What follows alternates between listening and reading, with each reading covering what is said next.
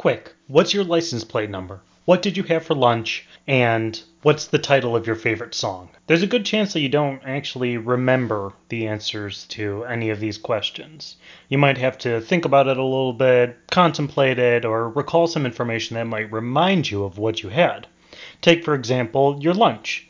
It might be easier to remember what you had for lunch if you think about where you were when you ate that lunch, who you were with, some of the other memories that are associated with it. And the reason that we don't remember these things right away is a little bit complicated. It's all about our memory. My name is Louis Coloratolo, and I'm a student at the University of Guelph in the Food Science Department, doing a whole bunch of things that maybe will give me a food science PhD in, 20 or 30 years from now. One thing I like to do to procrastinate from getting my PhD is have casual conversations with other graduate students who are in the STEM fields, just about what they study and how it has any effect in my daily life. Today, I'm going to talk with Natasha De La Rosa, who knows a whole lot of stuff about memory. I would have to say personally, my memory's not so good. My name is Louis Coloratolo, and I'm a student at the University of Guelph Food Science Department trying to get a PhD in... Natasha and I will be having a conversation about memory. What memory is, how it's stored in your brain, and how we can potentially even train our brain to be better at remembering things. This conversation is going to be cool, candid, and casual. We're not about to lecture you about memory, we're just going to have a chat about it. So hopefully you enjoyed this discussion that I had with Natasha the other day. And while listening, consider the fact that we're grad students and we don't know everything, which is why you're listening too. We know some stuff. Hi Natasha, how are you doing today? Hi, I'm good. I'm good. How are you doing today? I am doing quite good over here. Can you do us a favor and walk us through your educational history? Yes, totally. So I started as a biochemist at the University of Houston, where I graduated with a bachelor's in science. And now I am doing my doctoral degree in the University of Massachusetts in Amherst. And I study neuroscience and behavior. All right, so that's kind of a jump over there from you got biochemistry all the way to neuroscience. I know Yeah, they're kind of related. a little bit. All A right, little bit. you today are going to talk to us about something that I find absolutely fascinating. We're going to talk about memory. Yes. So, okay, I don't want to be like right off the bat giving you the hard questions, but what is memory? So So memory is just how we learn and store events, objects, things, everything that we sense. So we know that we have at least five senses. So that is like taste, sense, addition, vision, smell, and all these things. And so through these senses, we gather up information and we store them in our brain. And that process of storage and recalling these past events is what we call memory.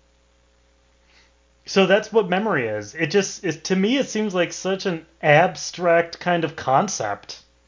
It is pretty abstract. I thought it was pretty abstract too, coming from a biochemistry perspective. But I think it makes a lot more sense when we think about it as I just kind of described, as opposed to like, oh, it's this cognitive process that is different from other cognitive process, and you're just like, what are all these words? I definitely don't know those words either. When I'm thinking of Right. memory, I'm just thinking like, oh yeah, there's that little guy up here in my brain, and he talks. Yeah. He talks a lot. And sometimes he's good at remembering things, and sometimes he's bad at remembering things. Agreed. But I can't turn him off. And that's what I think of when I think of memory. You study memory.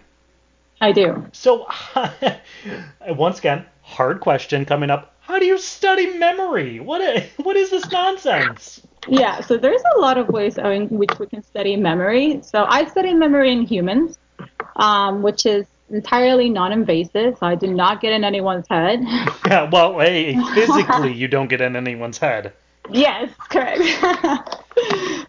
Yes, fine print. Yeah, so the way that we study memory, the way that we study memory is so I can take pictures of the brain through this thing called like magnetic resonance imaging. So there's like MRI, which sometimes people get for different things. Like you can take pictures of your liver, just like pictures of your brain, just things that are inside your body that normally we wouldn't have access to. And that's how we study memory, and at least that's how I study memory. There's other ways in which we can study memory. We can study memory through behavior. So like how likely are people to correctly recall something. So if I ask you, oh, have you seen this phone before, you might say no, and you would be correct. So that type of measurement of like accuracy, we can like check how good function of memory is on people, if that makes sense. So, when you collect this data and you look at memory and you ask me, have you seen this phone?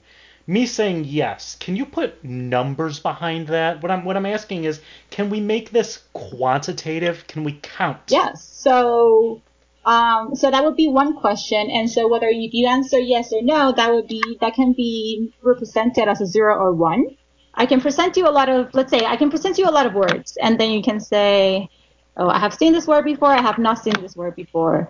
And then there will be some words that we know that you have seen before, but there will be some words that we know that you definitely have not seen before. We can have many questions, and for each question, we would have like a 0 or a 1. That would be a yes or a no, your response.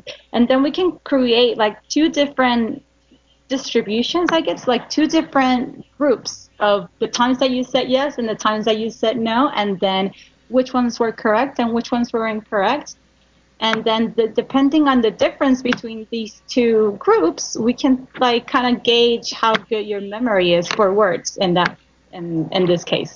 All right, so let's flush this one out a little bit.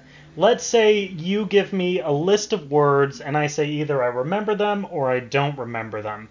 But then it's possible that I say that I remember them, but I don't actually remember Yeah. them. Is that an option in Yes. here? So we actually, that would be like a what we call like a false positive technically.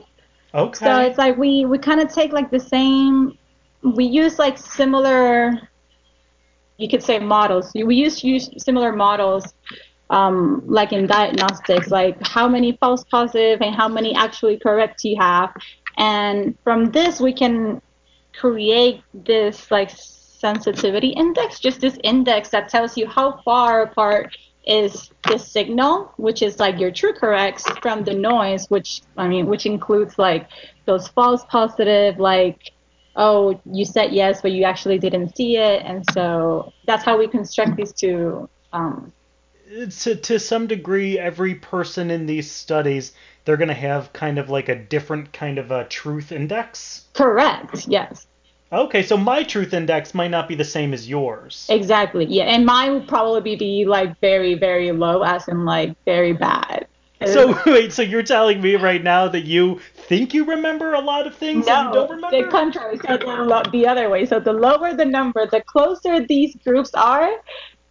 I don't want to say the worse your memory is, but that is that would be the way to say it. Yeah. On the number scale, the less good number. Yeah, exactly. Yeah, all And right. so AKA my memory is terrible, ironically, but I study it. Well, then someone's got it, right? Right. Yes. So, all right, so memory, right? We talked about knowing a word and not knowing a word. Like, all right, whatever, that's boring. Let's like dig into memory as it is. Because you can, remember an event, like you said. You can remember a smell. You can remember a taste. You can remember a thought. How do we remember? That is a good question. How do we remember? So different types of events. So let's say like autobiographical events. So that time that it was your birthday that you Hmm. can remember. That is probably stored in somewhere like the hippocampus, which is like this structure in the brain, in the middle of the brain, that looks like a seahorse in reverse. Yeah. You maybe have seen it, maybe not. But so that's a type of memory. So this autobiographical memory, it's stored in this part of the brain. And so in order to remember this event, you would need to have this structure. And so you would need to have this region of the brain that is like healthy in order to be able to recall it. But then how does it happen molecularly, I guess, like at the level of the neurons is still kind of a mystery, we could say, because it kind of brings a lot of other functions. All right, so we got the brain, and I feel as if a lot of people at some point have seen kind of like a diagram of the structure of the brain. And right off the top of my head, all I can remember is the frontal lobe, the hippocampus, and the ligama, The amid, amygdala. that one. That's Yes. the one. Yeah. And I remembered that. You tell, see, right? We're getting Yeah. meta right now. I remember that one. That's good. So yeah, so example, so I was saying, so the hippocampus is very like related to storing these autobiographical memories and this like very complex, like very like events that have a lot of associative um, features attached to it, a lot of associative cues. So let's say like a smell and a time, a place.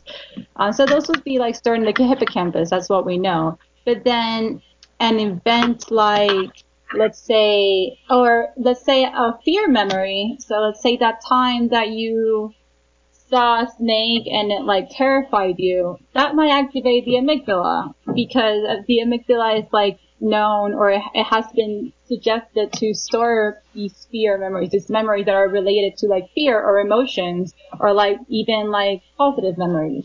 So it's like this, so the brain has like all these structures that where we can like store different types of memories. That's crazy. So, like, obviously the brain is segmented to some degree. It's this big, lumpy, pink thing. Yeah. And and you're telling me that like different regions of the brain are actually like responsible for storing specific types of memories? That's how I would look at it. Yes. Yes. And so like let's say like if a person probably like a lot of people know and maybe that they don't know and now you know is this person is called HM. He had epilepsy and he had so much epilepsy that the doctors had to remove a lot of his like medial temporal lobes and like hippocampus. So the medial temporal lobes are like the regions that are like around the hippocampus.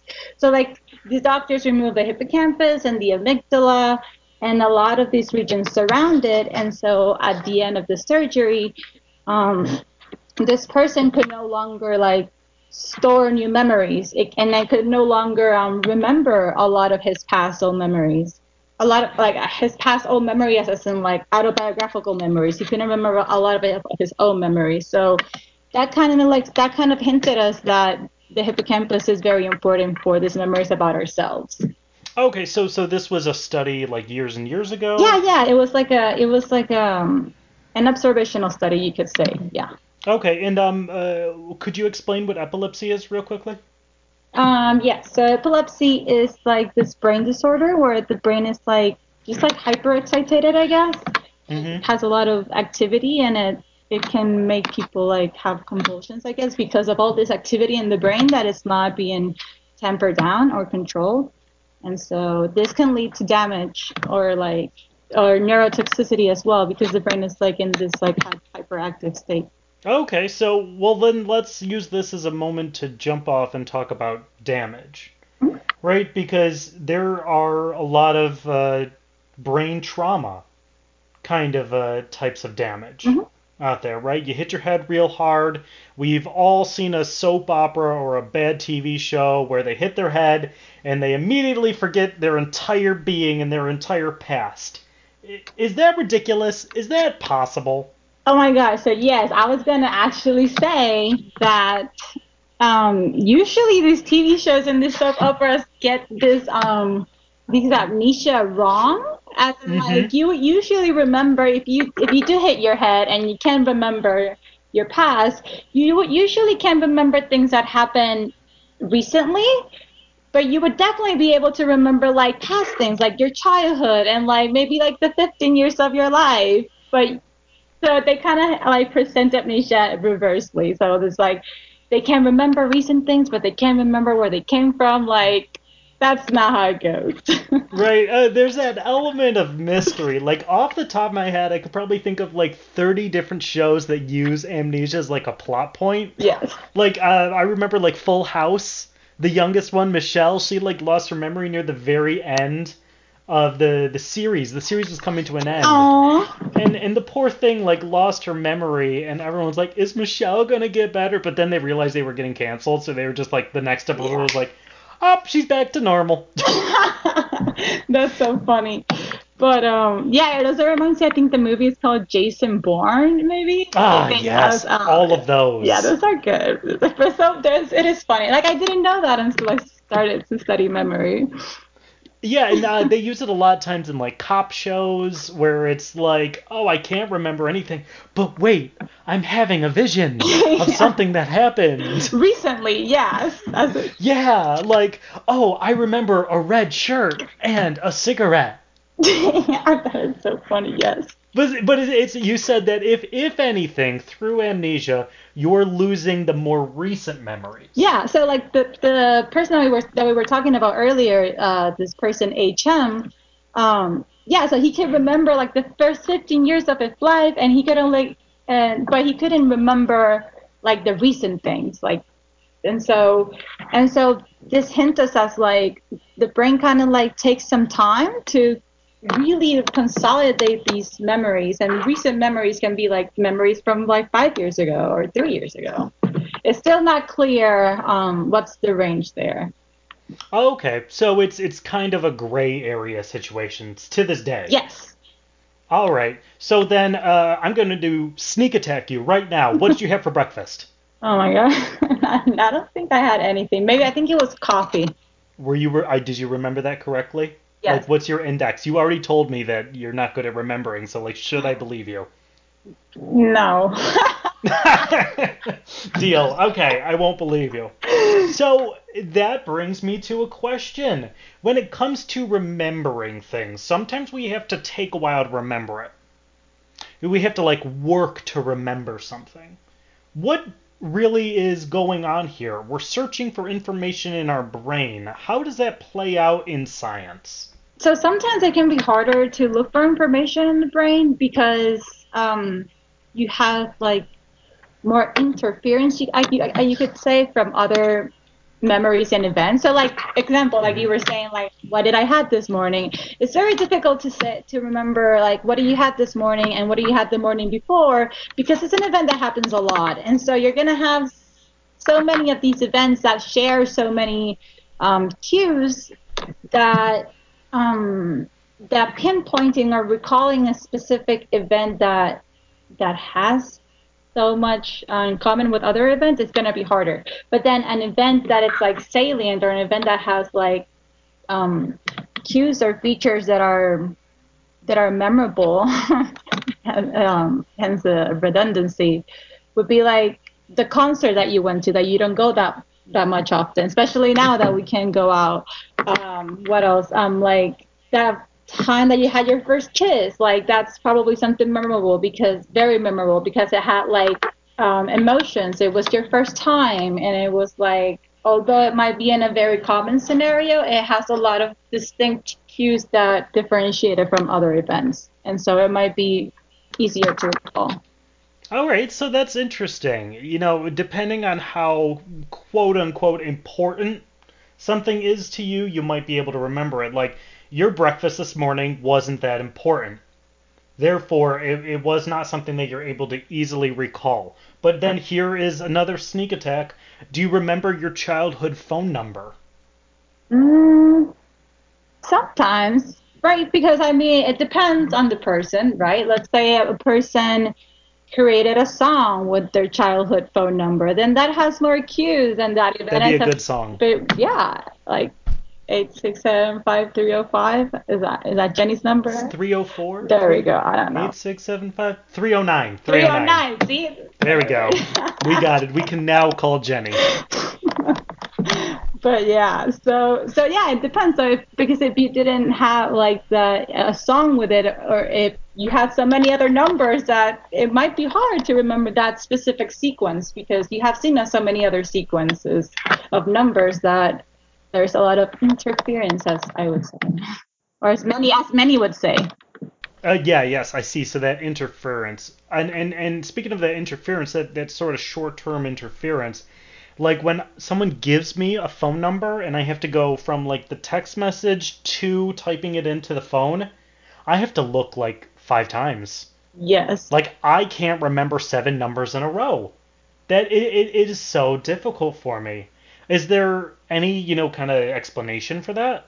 There is many explanations. I guess if I could, like, one of them is that I think we probably all rely a lot on our phones, and we're not like Mm-hmm. practicing like our memory, I guess, or like I guess our short-term memory. There's like different types of memory, and so um, they all require your attention to different extents.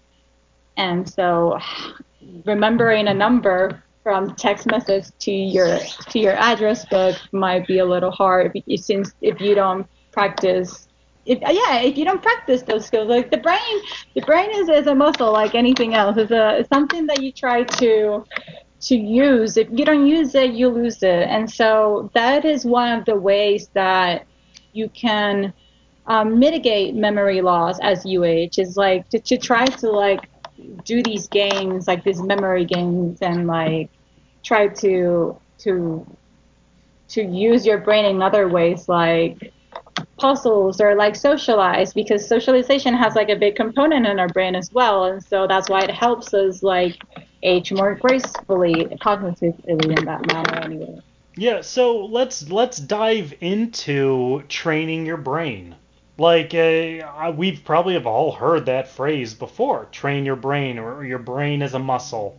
Yeah, and I guess that is true. That blob of pink stuff is a muscle technically. I mean, I don't know. Is it? It's a Well, muscle, or is I that just a guess saying? I guess technically, I think it's more of a saying, because I guess technically by definition a muscle is only something that is like composed of motor cells, and technically brains is like neurons, and so they have different names, so technically they are different things and different Gosh, organs. scientists, they try to find anything to make something difficult, don't they? Yeah, it's a lot of labels, but yeah, there's just all cells and they have different specialties. Okay, fair enough. All right, all right. But we are talking about training your brain.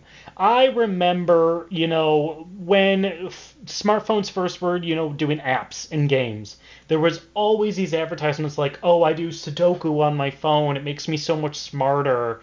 Things like that. Everyone was talking about the brain games that they play. And those have played out over, years and years and years. Is there anything, behind those? Like, do these things help your brain? I mean, I wouldn't say blanket all of them, but I think some of them do, like especially those memory games. Like I wouldn't, I'm not sure about the other ones that they advertise, but the memory ones, like that is how you get better. That you're trying to like remember more stuff. And another way that you can help you, and that can help you, like you can help yourself remember more stuff, is by trying to learn that something in various ways. So let's say that you're trying to study for an exam and you just read the material all the time.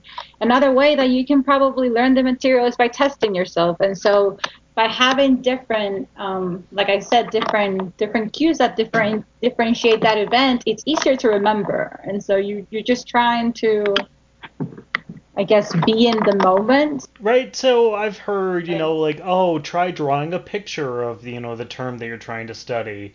Or what about, like, using a mnemonic device?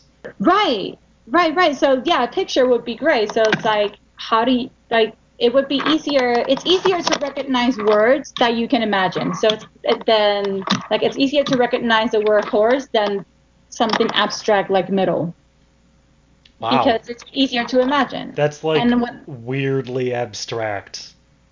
Wow, okay, now I'm thinking about it. How would one describe the word middle? right? It's just like this Whoa. mind blown. Okay, moving on. I don't have the capacity to deal with this right now. I'm having an existential crisis. Move on. So, okay, so you were saying image might be more helpful in order to understand sort of a different topic. So we can train our brain by kind of diversifying, would you say, the way that we learn something? Yes. Yeah, so I wouldn't say train your brain, but I would say like um you're giving yourself more cues and more mnemonics to like learn something. So that specific something, it's like you're training on that specific something. But if you want to train your brain overall, just like helping you retain more information at a given time, then games like memory cards and things like that could help. Just because you're not really trying to learn what's on the cards, but you're just trying to retain more information at a given time. Right, like with the matching games, if I play a matching game today, I don't care that the card in the upper left and the card at the bottom are both the red cherry. That's not Right. important to me. I'm growing the skill to be able to remember which card is where. Yes. Right. Exactly. It's like the skill of retaining more information. It's like, okay, I remember that the red thing was on the left, and I do remember that for some moment of time. Because where that cherry is after a few days doesn't matter, but you're building a skill. Correct. Yes. And where would this skill be important? Is it just remembering, like, oh, I forgot to bring my grocery list to the store? Maybe if I remember physically writing out the grocery list, I can remember, oh, yeah, I remember I needed cheese. Yeah, and there's nothing wrong with lists. Like I use lists all the time. It's the things that help you, right? Because you still have to remember to write this list before you head out, which I also forget. It's like remembering to grab your bags, your reusable bags before you go to the store. So then people can be forgetful. Is that because they have bad memories? They haven't trained? What is a forgetful person? Can we put words behind that? Forgetfulness can happen for many reasons. It can be because you didn't attend to something well enough to store it, or it can be because you are having some deterioration in your brain and you are losing some neurons. So let's say when you drink a lot of alcohol and you can't remember the next day, it's most likely that you can remember because those memories were never stored in your brain. Interesting. As Okay. opposed to if you have if as opposed to when as you age you start to lose some neurons, you then your memory skills are going to be less than before, but that's because you have less resources to get from, you have less Oh. resources as opposed to you didn't store something well. So it's kind of like a hardware issue as you age. You have Yes. less of the parts that make the memories, stick together. I Mm-hmm. had a friend who every single time we would go out to either a bar or something, we'd always have to do a check. We would say phone, keys, wallet, ID. Now, we had to add the ID step because, it never meant that his ID was actually in his wallet. Because time after time after time after time, he would forget something. And it would be a man, oh, now we gotta go back, or oh, he can't get into the bar because he doesn't have his ID. And it was again and again and again and again and again. So we developed this kind of, system, the phone key wallet ID, which I think a lot of people use. I definitely, to myself, before I leave, I always think PKW, phone key wallet. But Yes. now here's a new one. Now this is very Corona special. What about mask? Phone keys, wallet, mask. I am forgetting my mask all the time now. It's almost like it's no longer novel. When we were going out back in April, it was like, oh my god, I have to have my mask. Maybe I have to have two. But now I'm just kind of always forgetting my mask. I have to turn around so often because I don't have a mask. Yes, I can agree with that. I'm usually leaving my phone somewhere or my mask too. I think I have left my mask at everywhere I go, I Yeah. think. And not like let's say if I go to a friend's house or something, I leave my mask there or something. It's just very forgetful. I don't know. I think it will depend on the person though. I feel like some people will be forgetful and some people might be very conscientious of I have to wear my mask because there is something out there. I think it can go both ways. So it, to some degree, kind of relies on you as a person, is what you're Uh, saying. for the masks thing, yes. For well, anything. I mean, if I'm thinking, if I'm remembering, that's what we're talking about, remembering. So if I'm remembering, things that are important to me. Like, I know that when I stay over someone's house for the night, or if I go and I stay at a hotel, I always do a very thorough check to make sure that I haven't left anything behind. Very thorough. And that, I think, comes from this one time I accidentally, I was staying at a hotel with my family, and I was in the room with my brother, and we were younger.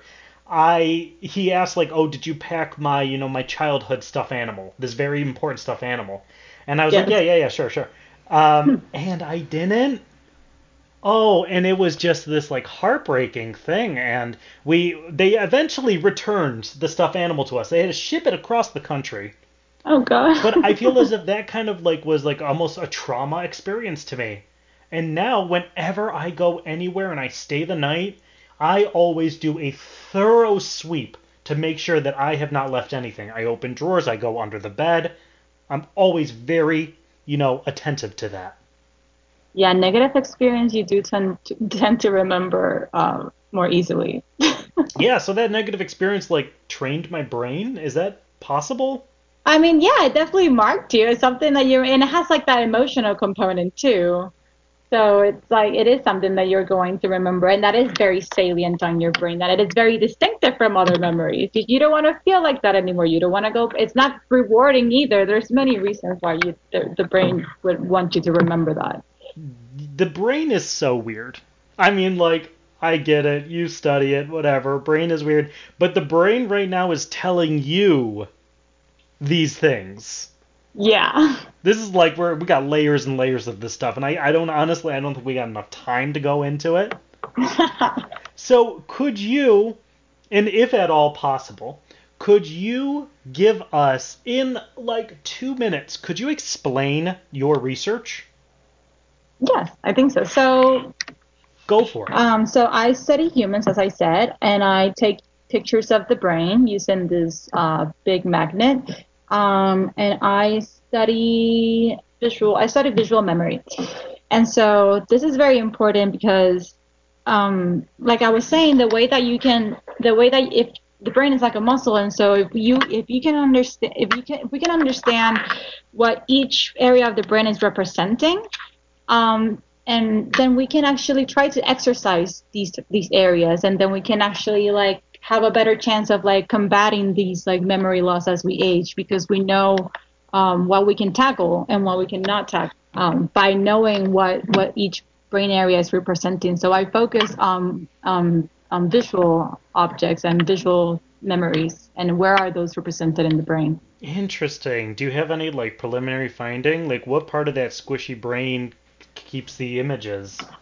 Do you know? Yeah, well, it depends. Yes. So, like I was saying, so autobiographical memories tend to be very complex, very visual, and very associative with other features, and so they tend to be further along the brain, like further inside, like in the hippocampus. But the type of stimuli, the type of images that I study, are very abstract, very simple. They're only black and white, and so we're trying to see where is long-term memory for these type of simple images. And so our preliminary results show that it's probably in the visual cortex, so like early in the visual cortex, so in the back of your head, that these images are stored, as opposed to like autobiographical memories that are more known to be stored on the hippocampus. So there is like this hierarchy, you could say, of representations along the brain that are Interesting. So yeah. everything's not, in this like tight little compartment in your brain. This is just autobiographical. This is just visual. There's a little bit of everything everywhere, but mainly focused in certain areas. Very complex, and there are all these other things that you have to think about, right? Because as humans, visual things are important to us, but and auditory things and other, like addition, like sounds are not as memorable to us as like an animal with better hearing. Like maybe those Hmm. animals have better memories for sounds as opposed to images, but That's us, interesting. So, like, right? Because there's animals that don't have as good vision. yeah. But what about the animals that use like echolocation? I imagine they have a different kind of memory capability. Yeah, I can only imagine that they have like a very special memory for like this echolocation representation, so like and they can go back to it. It's not just about the sense of direction, but also remembering those places that are safest to those animals. Interesting. So we develop our memories based on a lot of different factors. And since you study humans, you can only really speak to that. But I didn't even think about it that, like, well, I know that the brains are different sizes of all these animals, but I never thought of them as being, like, structured differently. Oh yes, actually, I think it's zebra finches, which is like a type of bird. Their brain actually doesn't have like it's not wrinkly at all. It's very smooth, Hmm. which is very weird. But yes, yeah, I the brain feel, is like. and I have no idea, but I feel is like wrinkles are good, right? I mean, I don't know because birds have some pretty amazing capabilities, like learning songs and Yeah. producing new songs. So Interesting. Oh gosh, wow. What that seems like a topic for another day kind of situation. So then to finally cap everything out, why bother researching what you do? Like what okay. Why are we using grant money on your research? Just so we can know more stuff? no, well, actually, no. Like as I was saying earlier, if we know how is the brain organized and what is the logic, like if we know how the brain is organized and the logic behind it, then we can actually get better diagnoses and therapeutics for people that do have deficits in these areas. There are different reasons why we have memory loss. It's not all due because of Alzheimer's, or it's not all due because of other types of genetic diseases. Simply by not exercising enough, you can have like memory loss due to like poor vascularization.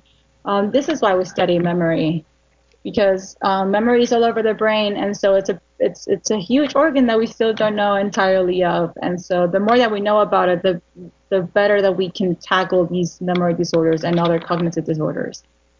Awesome. That sounds amazing. I'm so glad that someone is researching that. And also, I'm not very happy because you've given me another reason why I should exercise. So, thank you. But no, thank you.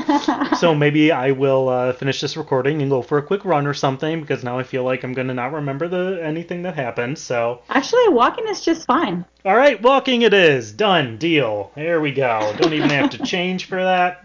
Good. All right, well, thank you so much for taking a minute to talk with us. I have a feeling that I'm going to remember this conversation for a long time. Thank you so much for having me. Well, I hope that everyone enjoyed our discussion with Natasha today about memory, remembering, and how we can strengthen our ability to remember things. And if you don't remember it, there is one thing that you definitely do need to remember is that there are archives available on cfru.ca so you can listen to this episode 100 times and truly commit it to your memory. But before we leave off for the day, we are, as we always do on We Know Some Stuff, going to do a short re-explanation of a few things and a fact check or two. Because as scientific communicators, we know that we don't always get everything right, so it's important for us to correct our wrongs and clarify anything that's still a little bit murky. The first thing worth clarifying would be when Natasha spoke about taking a picture of the brain. In reality, Natasha doesn't necessarily take a picture of the brain. It's not like she's opening up someone's skull, taking a Polaroid camera out, snapping a picture, shaking it a bunch of times until it develops, and then putting the skull back on. She uses a machine called an MRI. Of course, we said in the episode that you might have gotten one done if you were at a hospital to get something imaged. Maybe like if you had kidney stones or you had something wrong with your liver, you would use an MRI to get an image. To be more clear on what an MRI is, it's important to note that Natasha actually uses what we call an fMRI. So an MRI stands for a magnetic resonance imaging. MRIs use a type of energy very similar to the waves of energy that allow you to listen to the radio. So we emit these radio waves and we watch as there are changes in the magnetic field. Basically, some atoms do a little flipping and turning, and we can watch these types of things happen due to metabolic activity that's happening in your brain. And by metabolic activity, we mean, basically movement that is happening in your brain. So when you think about something a little bit different, like imagine you're thinking about a cat. Different parts of your brain are going to kind of light up. And that is the metabolic activity. And we're able to see that lighting up by the changes in the magnetic fields and the emitted radio waves, which is how we sort of build an image of something. Now, Natasha uses an fMRI, and what's special about this is that a mathematical equation, or what we call a Fourier transformation, is done on these signals in order to help us image the magnet. Now, Fourier transformation, that is 2 to 3 episodes of its own, so we'll leave that as it is. So, more or less, MRIs kind of are like taking a picture of the brain. So it's not entirely false, but it could always use just a little extra clarification. Another fact check out there would be that the sensitivity index that Natasha talked about, how each human has a slightly different ability to remember or not remember, and if they truly remember or if they don't remember, it is also called a discriminability index. So if you're looking online for that kind of thing, look for either sensitivity index or discriminability index. And a third fact check would be that when Natasha was explaining about brain games that you might find on your mobile phone, saying that they have long-term benefits on your ability to remember things, she was not entirely wrong, but also not entirely correct. Because the science is still a little out on this. There are a lot of publications that say this is very good for your brain, and then there's a lot of publications that say that it actually doesn't do too much for your brain. A lot of things to consider in this is how the apps are developed, how the games are played, how often you play, how long you play them. For all of these different factors, it's important to note that we can't just make a general statement and say that these games are good for your brain. If you want to read more about these brain training games, there is a link on the website that you can find attached to the show page on cfru.ca. Another fact check out there is that this person HM, the person that we talked about that had a good chunk of their hippocampus removed because of epilepsy issues, they were not able to create new long-term memories, but they still could do some motor learning, like learning how to draw and learning how to ride a bike. But regardless, the patient would not necessarily remember that they had practiced these motor skills. So they don't develop that long-term memory of, oh yes, this was the process in which I learned to ride a bike. But they can still learn to ride a bike. And that is all we have for fact checks and brief clarifications for today's episode. Remember this episode or not, it was a pleasure having you listen to another episode of We Know Some Stuff.